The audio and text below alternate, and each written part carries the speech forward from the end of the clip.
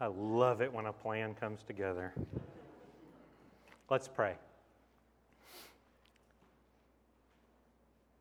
God, as we prepare now to proclaim your word, to receive your word, to listen, to accept, and to learn, we ask that these words that we proclaim and that we hear will be pleasing to you and pleasing to one another. In the name of Jesus, amen.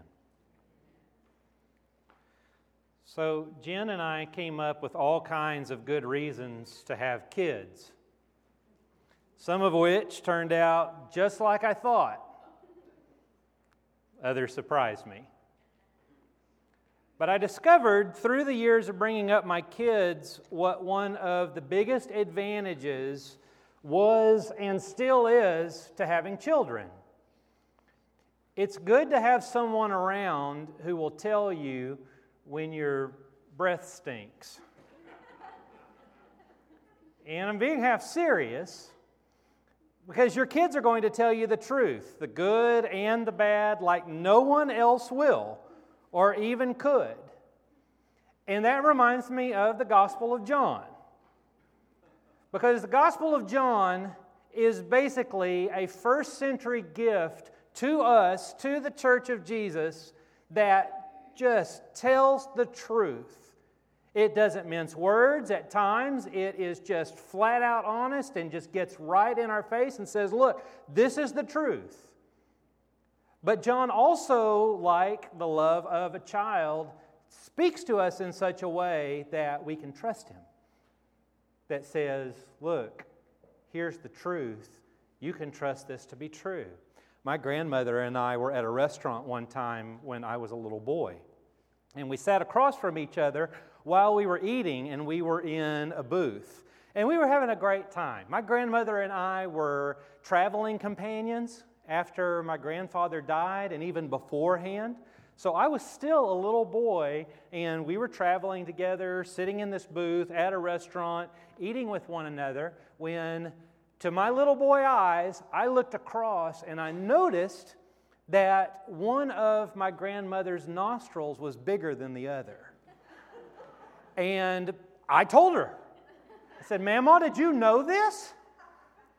And she got tickled, which I got tickled, and then it started this chain reaction where we were both laughing so hard in the booth that we wound up crying and causing a scene because we were laughing so hard. If a stranger came up and told me that one of my nostrils was bigger than the other, I might consider that rude.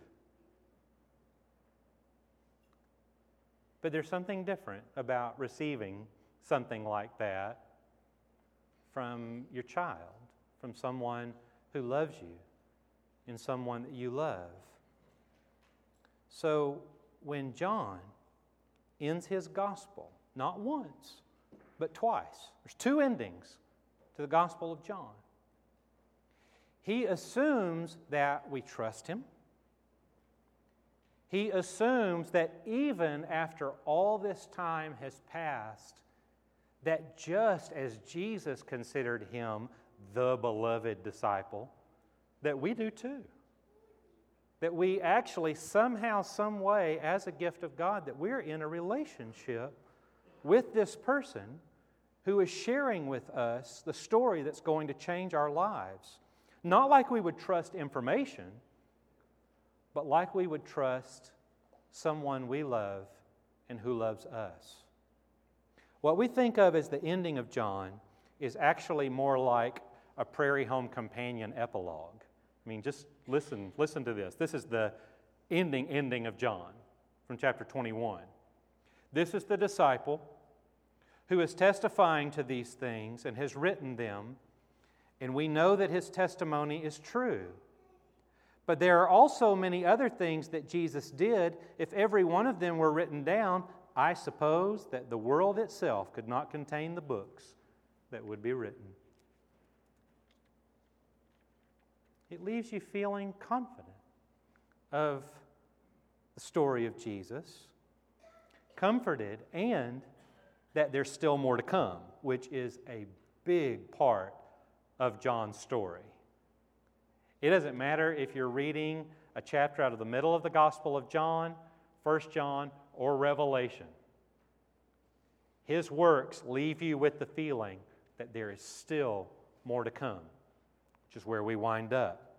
Before the first ending,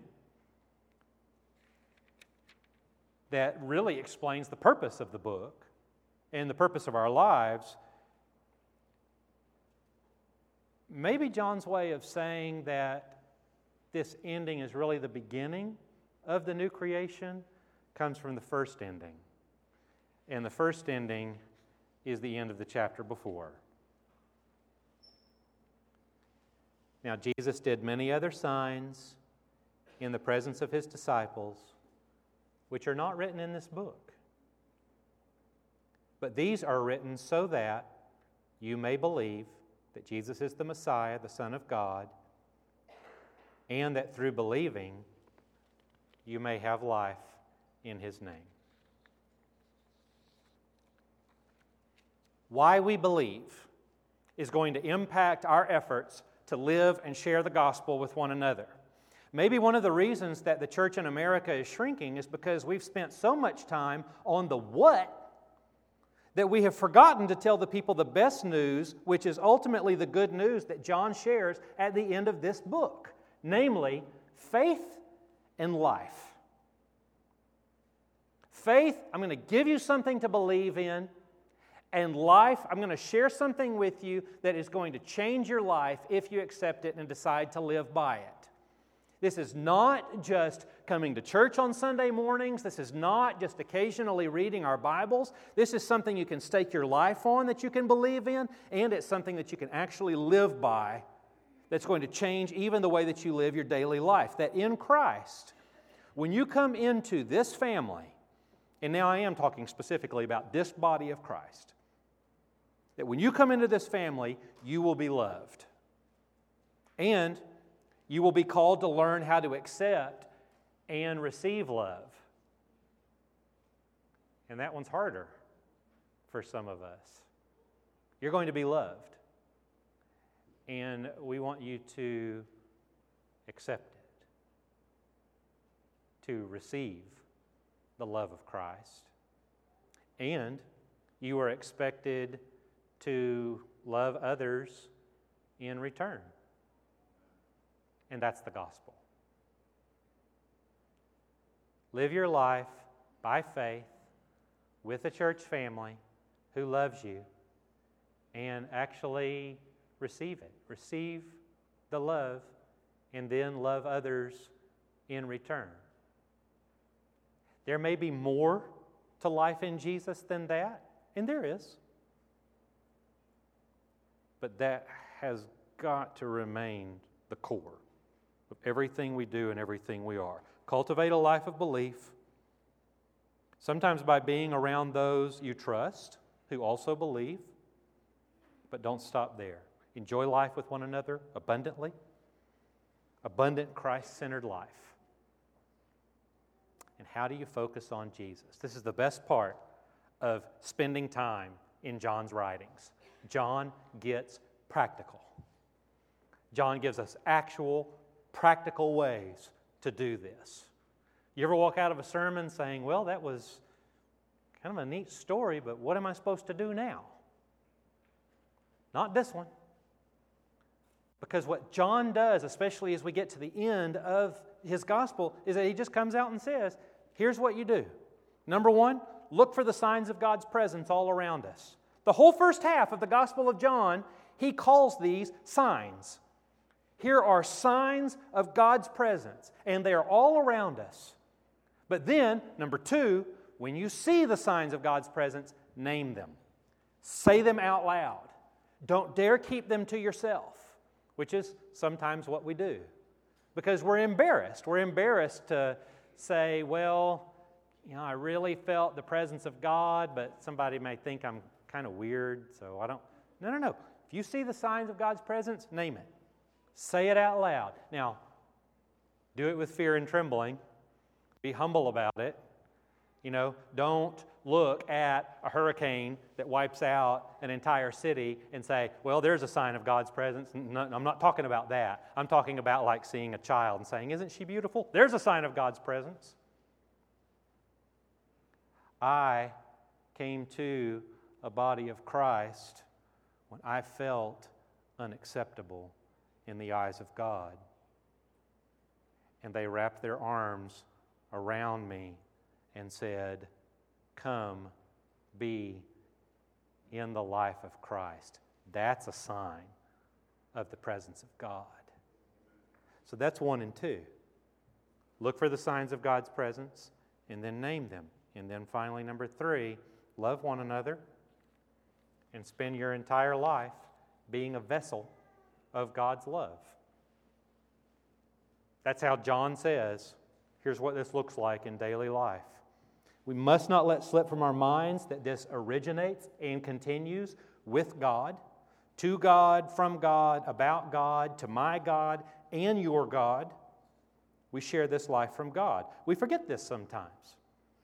And we confuse the reality of our one shared God sometimes with our own preferences, our own likes and dislikes, even going so far as to buy into the cultural norm of competition rather than shared mission. Christianity, following Jesus, is not a competition. It's not a competition. We are in this together, on the same team, and we share the same mission. Some people can't hear Jesus because they're too busy arguing about Jesus. But I want to be the kind of church that proclaims that that's not us. We are all about the signs of God's presence, of pointing with one another to ordinary acts of God in our daily lives that are anything but ordinary, and then sharing the love of the Lord. And John, like a dependable truth teller, like someone who just comes out and tells us the truth because we trust him and we know we can believe him because he was an eyewitness. He was there. He keeps reminding us that he shared this story with us so that we may believe, and that by believing you may have life in the name of Jesus. We proclaim this gospel in the name of Jesus, the author and perfecter of our faith, the sustainer of our lives, right here in the middle of this new creation, right here in the middle of this God-breathed world without end.